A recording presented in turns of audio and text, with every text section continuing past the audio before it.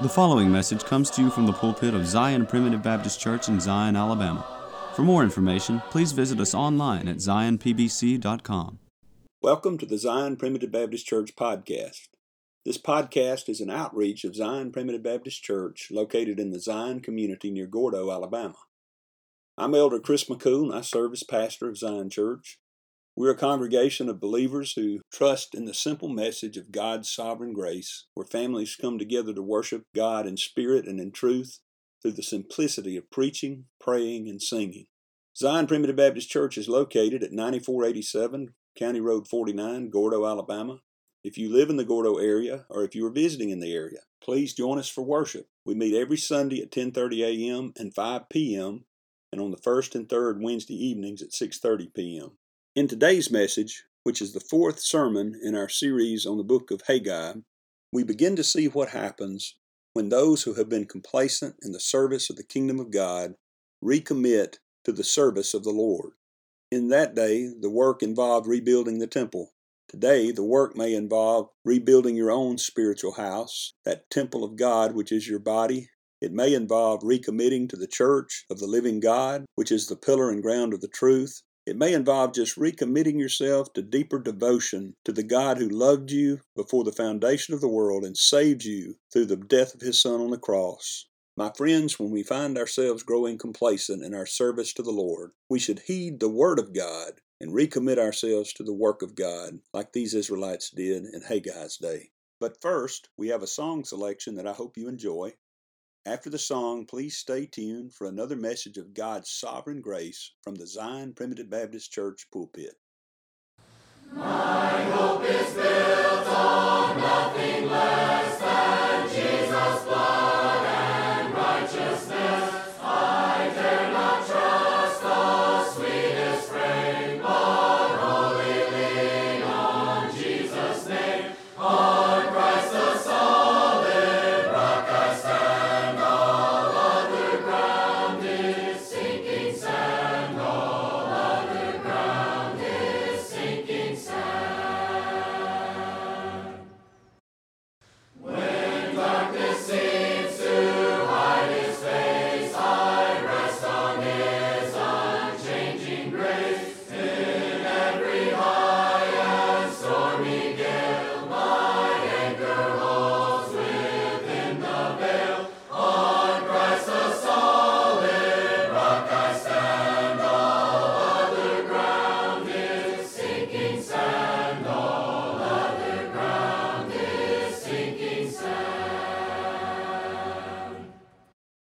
Is of this covenant His blood, support me in the whelming flood. When all around my soul gives way, He then is all my hope and stay. On Christ the solid rock I stand, all other ground is sinking sand, all other ground is sinking sand.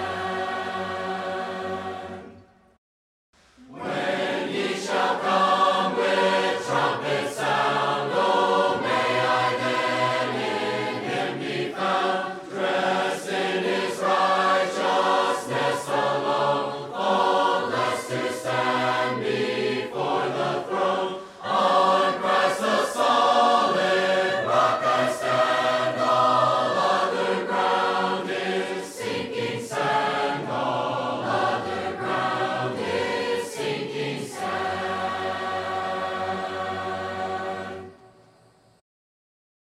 Tonight, I want to go back to the book of Haggai, just by way of very quick review. You understand that we're at a time in the history of the nation of Israel when they have returned from Babylon. They were carried captive for 70 years into Babylon because of the unfaithfulness of their leaders and of the people. Josiah was the last good king of Judah. But here we find the prophet Haggai has been sent to the people of God who went back home from the Babylonian captivity. And we mentioned this before, and I want to mention it again. These were faithful Children of God, they didn't have to go. Some stayed in Babylon in ease. They liked the ease of Babylon more than the work that would have to be done back home in the kingdom of God. But they were sent back specifically to rebuild the temple, and they started and they had opposition, and then they quit. Legitimately at first. I understand why. They stopped because the king said stop. They were slandered against, they were opposed, and the king stopped. It wasn't the king that sent them back. It was a new king. He had stopped the work. The problem is they didn't try to restart it for 15 years, and they grew complacent. You know, that's a dangerous place for a child of God to get. And it's one of the easiest places for a child of God to go. I don't have a real problem with actively going out and publicly sinning. Now, I'm not saying I don't sin publicly. I do. And you do too. We all do that. We have habitual sins that afflict us. But I don't really have a problem getting on the evening news every day because I've robbed a bank or because I've, shot and killed somebody or I've done something else. It's just a horrible public offense, My problems are not so much going out into the world and causing a ruckus. My problem is getting complacent and preferring to sit down in my recliner rather than getting up and doing the work that God has for us to do. Now, when I say the work that God has for us to do, we dealt with that last time. We're not talking about the work of redemption. Praise God, the work of redemption has been finished. When Jesus said on the cross, he cried out with a loud voice, "It is finished." He meant it. He meant it. Brother Neil Honey preached to us Sunday night about that. God finishes what he starts. And he didn't leave anything for us to do in the realm of eternity. Praise God. He knew we couldn't do it, and so he did it himself. Over in Isaiah, there's a place where he said, I looked around to see if there was a Redeemer, and I marveled that there wasn't one. So guess what? He said, mine own arm brought salvation. Praise God, he did that. But there is work to do in the kingdom of God nonetheless. It's not getting people to heaven, but it's getting those who are going to heaven to understand how they're going and to understand that they need those others of God's children. They need to be together with them. Jesus founded the church for a reason. That's enough that he said we ought to be in the church. It's enough that he said, upon this rock I'll build my church and the gates of hell will not prevail against it. It's enough that he said we ought to not forsake the assembling of ourselves together. If there's no other reason, if you don't have any other desire other than just to please God, come to church. Don't forsake the assembling of ourselves together. Be together. And praise God, we get to experience that 2 or 3 times a week. But there's reasons the Lord did this. There's a reason the Lord, he knew that we couldn't make it on our own.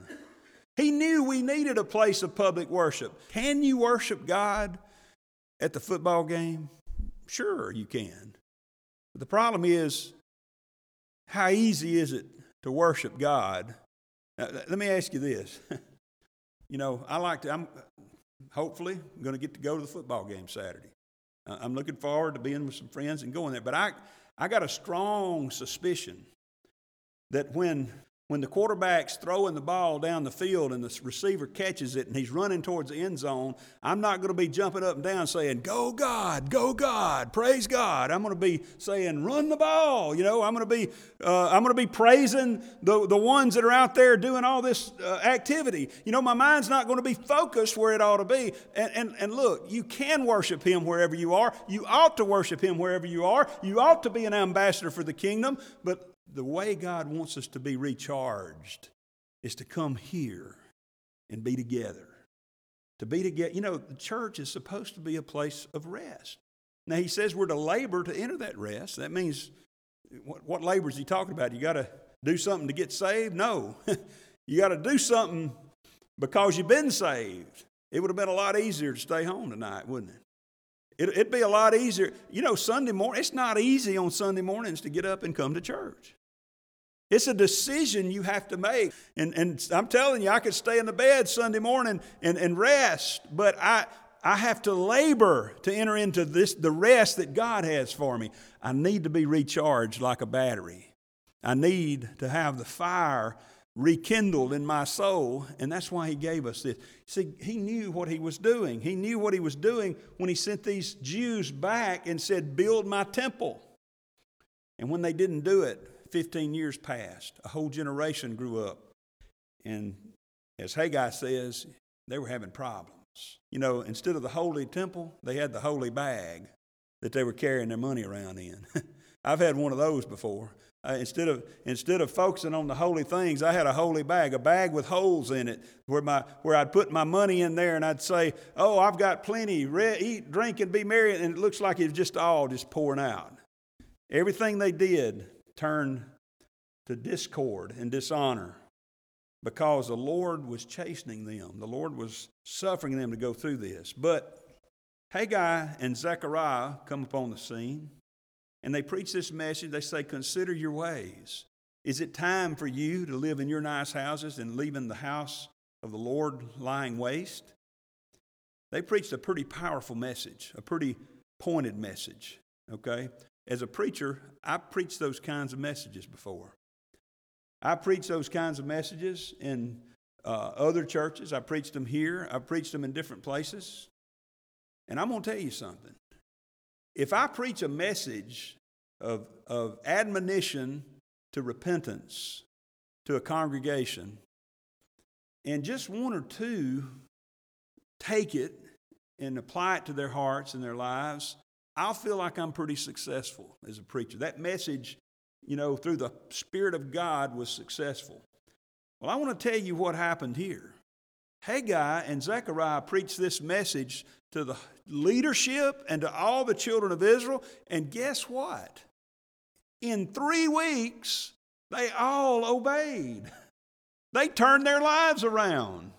They quit being complacent. They were convicted and they got to work. The people obeyed. That's a pretty amazing thing. Like I said, I'm satisfied if 1 or 2 people listen to my message. If I were to stand up in the halls of Congress and preach this message to them that you need to get back to the things of God, and it would be the equivalent of that in 3 weeks they did that. They repented and undid a lot of laws that are against the Lord and turned around. See, that's what happened here. Haggai preached and the people obeyed. Notice their leaders were persuaded. The first verse here of Haggai chapter 1, you'll see that this message, the word of the Lord, came by Haggai the prophet unto Zerubbabel, the son of Shealtiel, who was the governor, and to Joshua, the son of Josedek, who was the high priest. You see, the message originally was to the leaders. Now, you look back over in Ezra, the first chapter, it was the leaders that were sent back charged with the duty of building the temple.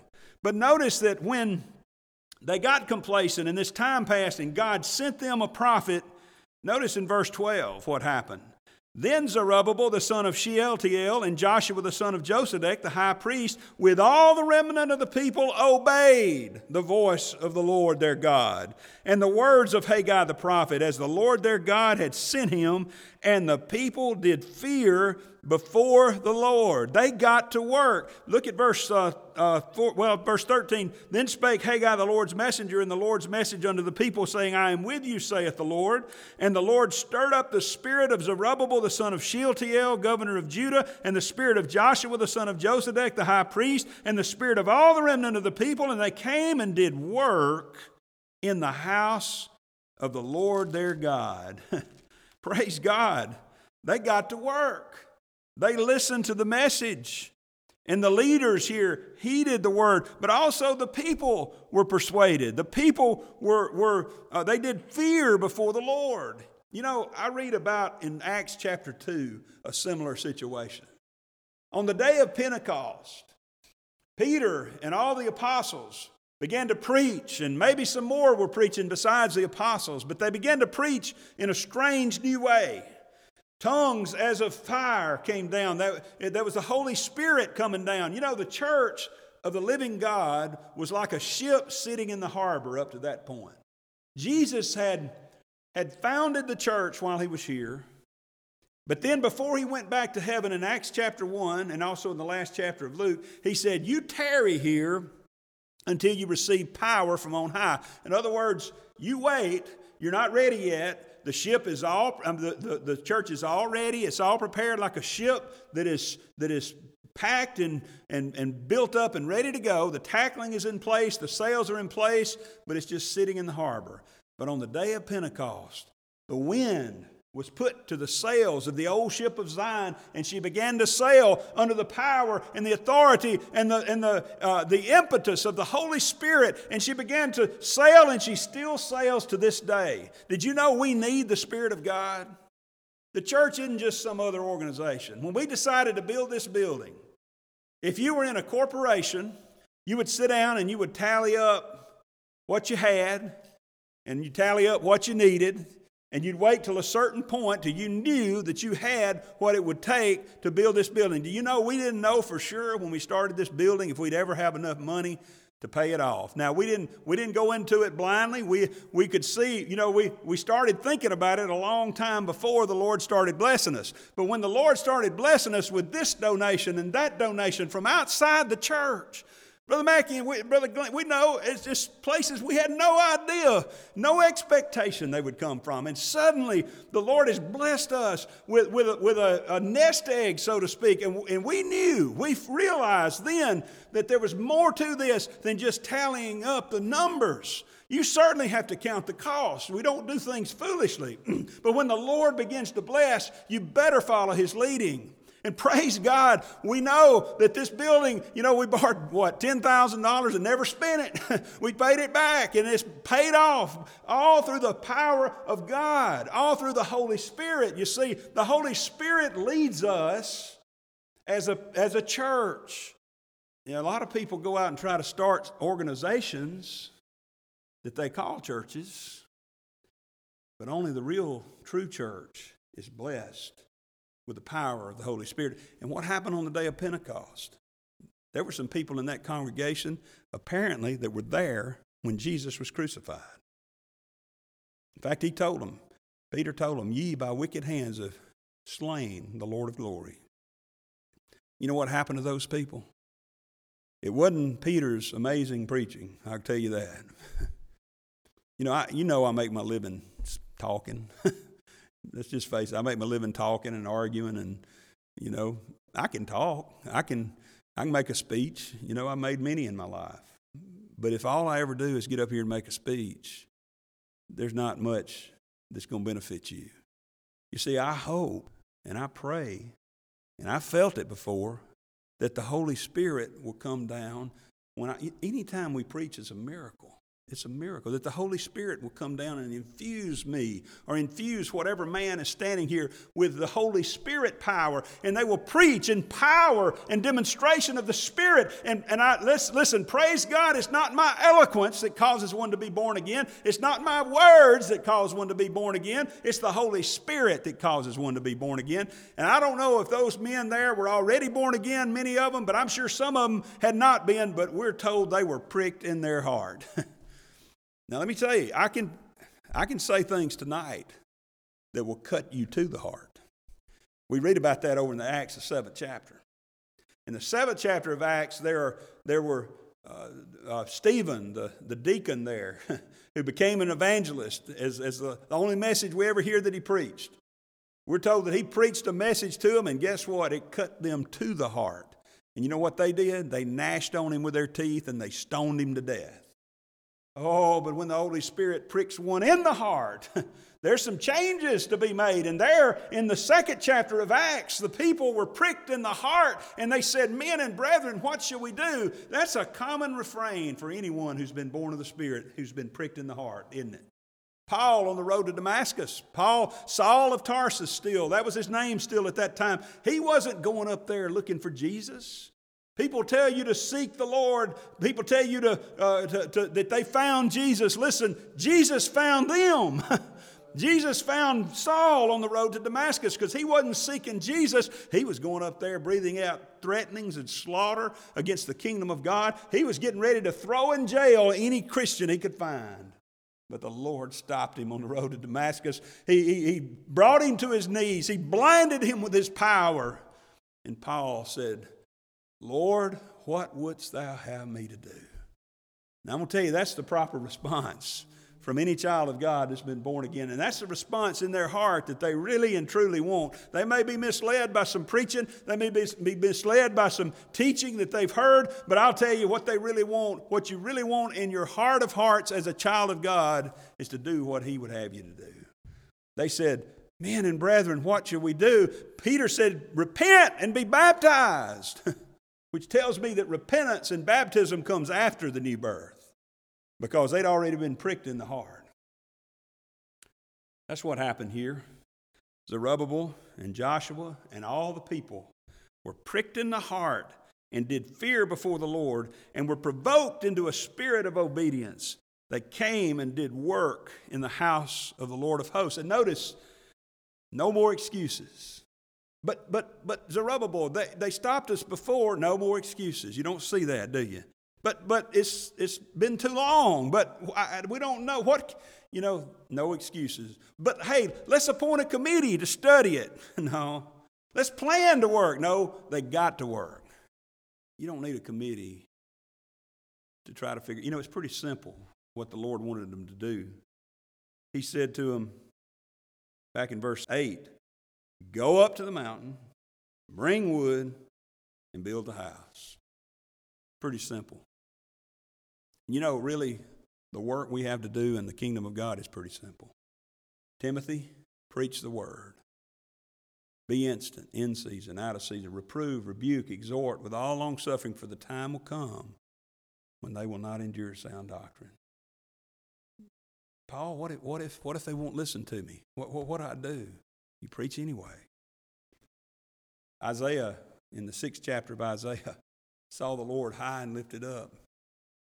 And, he cried out that great cry of humility and that cry that we all ought to recognize when we see the Lord high and lifted. That's always, without exception, when you see the Lord high and lifted up, the response is you hit the floor. He fell on his knees.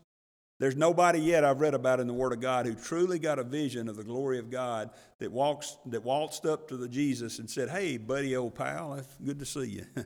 You remember John the Revelator over in the book of Revelations when he heard a voice as of many waters behind him, and he turned around and he fell at his feet as if he were dead because he saw the glory of God. And that's what Isaiah said. He said, woe is me, for I'm a man of unclean lips, and I dwell among a people of unclean lips, for I have seen the Lord of glory, the King of kings. And then after they touched his lips with that coal of fire and they encouraged him and lifted him up from the dirt, they said, who will I send? Who will go for us? And I can just see Isaiah waving his hand. Here am I. Send me. Not in order to get saved, but because I've been saved. Not in order to save a bunch of people for heaven, but because I know what's been done for them and I want to deliver them. And then it's like he almost stopped and said, now, how long? How long have I got to do this? And you know what the answer was? He said, till there's nobody left to hear. Till there's nothing but rocks and trees and nobody left to hear. In fact, he told them in Jeremiah in one place, they're not going to hear you. See, the work's simple. The work is real simple. Paul said one place, the Lord sent me not to baptize, but to preach the gospel. Some preachers get that mixed up. They think that the purpose of their ministry is to get as many people to get baptized, to get into the church as possible. Listen, I hope and pray. I would love to see a revival in this county, in this community, in this area. I'd love to see 100 people come in. I'd love to baptize people until I couldn't baptize anymore. What a workout that would be. I've been trying to work out lately. That's the workout I want to work out with. But that's not my, if you think your purpose is to baptize as many people as you can, you're going to be tempted to compromise on the word you're preaching. You're going to be tempted to compromise on the gospel. Because there's a lot of messages that will be more palatable to the natural ear out there. And we see a lot of churches growing in great leaps and bounds with numbers, but not growing in grace and knowledge of the truth. Here, the work is simple. Preach the word, stay true to the gospel, and let the Holy Spirit do his work. Let him do his work. Though I promise you the Lord will do what he said he'll do. We need to do our part. which is not to save people eternally, but hey, it is to save people from this crooked generation. That is what the church does. Did you know that? That's a timely deliverance. That's not eternal. That's a timely thing where we can be saved from those problems of the world, from the false doctrines of the world, from the devilish philosophies of the world. We can teach our children not to be overcome and overpowered by the philosophies of men that have permeated our institutions of higher learning. I was talking with a man today who was bemoaning the fact that his alma maters, he had been to Oxford University and gotten a PhD from Oxford University over in England, and he had gotten a Harvard degree before that, and he was bemoaning the fact, he said, I have this antipathy towards my alma maters because they have sown so much evil and wickedness over the past few decades instead of sticking to the truth. You see, we can we can save our children from that. We can save one another. We can't save each other for heaven. God had to do that. But because we have been saved, the church is here as a place of rest and salvation. Over in the 48th Psalm, I believe it is, we're told in verse 12, we're told in verse 2, beautiful for situation. The joy of the whole earth is Mount Zion. On the sides of the north, the city of the great king. God is known in her palaces for a refuge. Now, I know this is a literal reference to Jerusalem, but it's a figurative type and shadow of the church that is to come. You see, the church ought to be, when we think about the church, we ought to think about the beauty of the church. It's beautiful for situation. It's in just the right place, and it's set up in just the right way. And God should be known within the church as a refuge. Look down at verse 12 for lack of time. Walk about Zion, and go round about her. Tell the towers thereof. Mark ye well her bulwarks. Consider her palaces, that ye may tell it to the generation following. For this God is our God forever and ever. He will be our guide even unto death. Notice what it says here about Zion. Again, this is literally talking about Jerusalem, but it's figuratively giving us a preview of what the church is going to be like.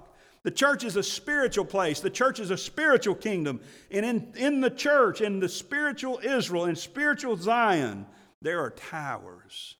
Why do you have towers in a palace, in a castle? The towers are there to elevate your vision, to where that you can see the enemy coming from farther off. The men, the watchmen who man the towers are supposed to cry out a warning when the enemy's coming. In Zion, the city of God, in Zion, the spiritual place, the church, the men of God who lead you, the men of God who preach to you are supposed to be able to elevate your vision to the point where you can see out there. And it's not just the men that preach to you that have that responsibility. It's everyone in the congregation. We ought to be growing. We ought to be learning about the things to watch out for. And also notice it says, mark ye well her bulwarks. Bulwarks are like walls and massive defensive structures that are supposed to keep the enemy out. You know, I've told y'all this so many times. You're probably tired of hearing it, but Daniel Boone was one of my favorite shows growing up. And it was at least once a week, the theme of the episode was the Indians had arisen in war, and the word would go out into the community there that the Indians are on the warpath, you better come into the fort. And without fail, there was always some obstinate farmer that was out there saying, I've got to get my crops in. I'll be all right with the Indians. I can take care of myself. And sure enough, he got in trouble, and old Daniel Boone had to leave the fort and go crawling around in the woods and finally rescue them and bring them back into the fort.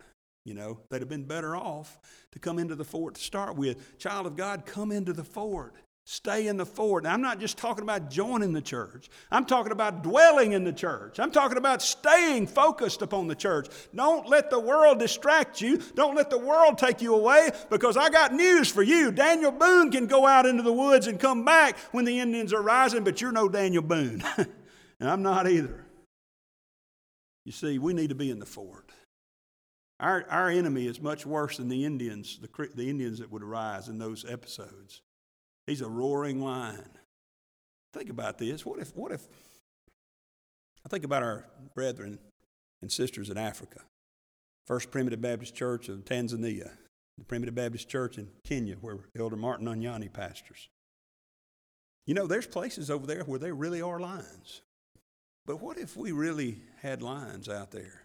Wouldn't we be foolish to have an outside service tonight if the lions were on the prowl? You need to be inside the fort. And notice the last thing here, it says, consider her palaces. Her palaces. What are palaces? Palaces are the place where the king and his family would dine, would play, would rest in comfort. Child of God, do you realize you're a child of the King? The church is the place where the children of the King should be dining and growing and playing. You know, we're going to have this fish fry coming up. I love to eat fish. Don't get me wrong. I love it. I'll probably eat too much that night. But the purpose of having the fish fry and the purpose of having our first and third Sunday lunches and the purpose of having our fifth Sunday night fellowship, it's not to eat and get fat. I know we're all gluttons at times, especially me, but I'll tell you, the purpose is to be able to play with one another, to be able to be around one another and to fellowship with one another. We didn't start this building project because we just wanted to find a new building. We wanted a fellowship hall. And oh, praise God, it has turned into the greatest thing. It's been so wonderful to have that place there and to be with you more often, to be together more often. I wish we could do it every Sunday. I wish we could do it every day of the week. But I'll tell you, beloved, the palaces of Zion are the most glorious palaces there are. It's a place where the king and his family can be together. That's what we have here, I trust. Yeah, we mess it up, I know. We get all distracted and stressed out. These people here understood, finally. Things hadn't been working out too good for them. We've been having problems with our work, with our families, with everything going wrong. Now, we're going to see as we continue this study that everything wasn't roses from this point on. It wasn't just smooth sailing. Anytime the kingdom of God begins to prosper, the devil is not happy, and he will bring up opposition. We've experienced that here. The last 10 years, off and on, we've had problems. We've had issues within the church. We've had issues outside the church. And there are going to be problems. Don't come join Zion Primitive Baptist Church thinking, oh, it's a perfect church. We got it, you know. In fact, if you ever find the perfect church, don't join it because you'll mess it up. There's going to be problems, but there's no place better for a child of God to be than in his home away from home. Isn't that the desire of our hearts, is to go home? Well, I'm homesick for a place I've never been. I'm ready. I'm not, if the Lord will leave me here and allow me to be of some help to my family, to my church, to my community, then I'm willing to stay. I want to stay as long as I can do that. But when the day comes for me to lay down my armor, when the day comes for me to leave this battle that is life, praise God, I'll be going home to be with Him. I'll be going home to rest forever. But in the meantime, He's given us a little taste of home right here. Right here. Now I hope in your families you have sweet rest and sweet fellowship. And we should. The family, if done right, should be an extension of the kingdom of God. But oh, the city of God, Zion. It's not a far leap for us here, is it, to apply these things to church, because we are Zion Primitive Baptist Church. But Zion as a reference to the spiritual kingdom of God that is here and now, that is manifest in the church. Oh, praise the Lord! It's a home away from home. I'm so thankful for that. And here these people obeyed. They began to get back to work and to focus upon the kingdom like they ought to. We're going to see next time the opposition begins to arise. And it comes from outside, but it also comes from inside. And that's the way it works. Some of the worst problems that the church of God ever has are self-inflicted wounds, problems from within. We're going to see that they had some of those, but they also had some encouragement. And I'll let you in on a little secret. God encouraged them by telling them, hey, I am with you. And by the way, something even greater is coming. One day, my son will be coming here in this very temple.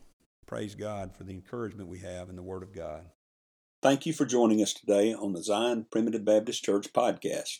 I hope the message has been uplifting and beneficial to you, and that the Lord will continue to bless you to grow in grace and knowledge of the truth. Join us again tomorrow for another message of God's sovereign grace. If you would like to subscribe to our website, please go to www.zionpbc.com and sign up for email updates. If you have any questions, please feel free to contact the church at zionpbc1847@gmail.com. That's zionpbc1847@gmail.com. Or you can email me directly at jchrismccool@gmail.com. That's the letter J, CHRISMCCOOL@gmail.com. Again, thank you for listening. May the Lord bless you is my prayer. We thank you for listening to today's message. For more information, please visit us online at zionpbc.com.